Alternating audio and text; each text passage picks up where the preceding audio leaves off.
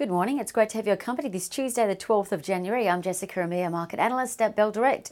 Well, investors have got a lot to take in today. The Democrats are attempting to impeach US President Donald Trump. It's a movie we've seen play out before, and the last time the market didn't seem perturbed by it, while Joe Biden is set to be inaugurated next week. And locally, Brisbane residents get to spread their wings after a snap 3-day lockdown came to an end last night. The Australian share market looks set to fall for the second straight session this week. The futures are currently down 0.1%. Now, it comes as US stocks pull back overnight, falling from their record highs as investors are questioning the extraordinary tech stock valuations like Tesla, which is trading at 90 times 2021 cash flows. And Tesla shares fell about 7.8% last night as a result, while investors are also taking profits from social media giants like Twitter, which fell over 6% after being criticised for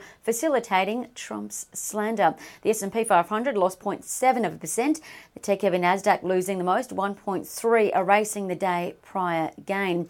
Now, energy was the best performing sector, consumer discretionary the worst.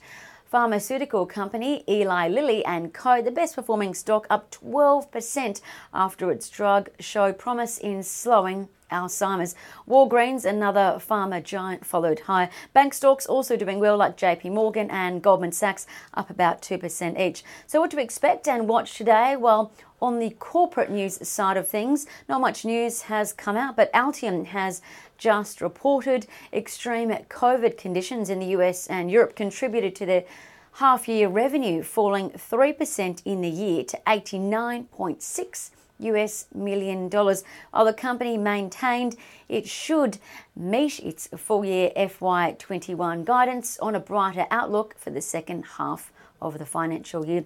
As for commodity stocks, local energy companies could do well again today because the oil price is holding 11-month highs as Saudi Arabia pledges to cut output. But the oil price did ease by 0.2% overnight, so it could be worthwhile watching Bell Potter's favourites like Beach Energy, Cooper Energy and Whitehaven Coal.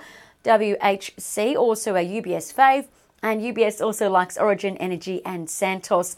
The iron ore price separately is holding 9-year highs, $168 US, but its price pulled back by about 0.3% overnight. And BHP, listed in New York, fell by 3%. So you could have an opportunity today to buy some of your iron ore favourite stocks, given the iron ore price is likely to rise over the next 6 months before Vale starts returning to normal production. Gold stocks could see a claw back today as the gold price rose 0.6% overnight, while separately copper stocks could pull back like SFR and OZL as the copper price tumbled 3%, seeing its biggest one-day fall since October 1.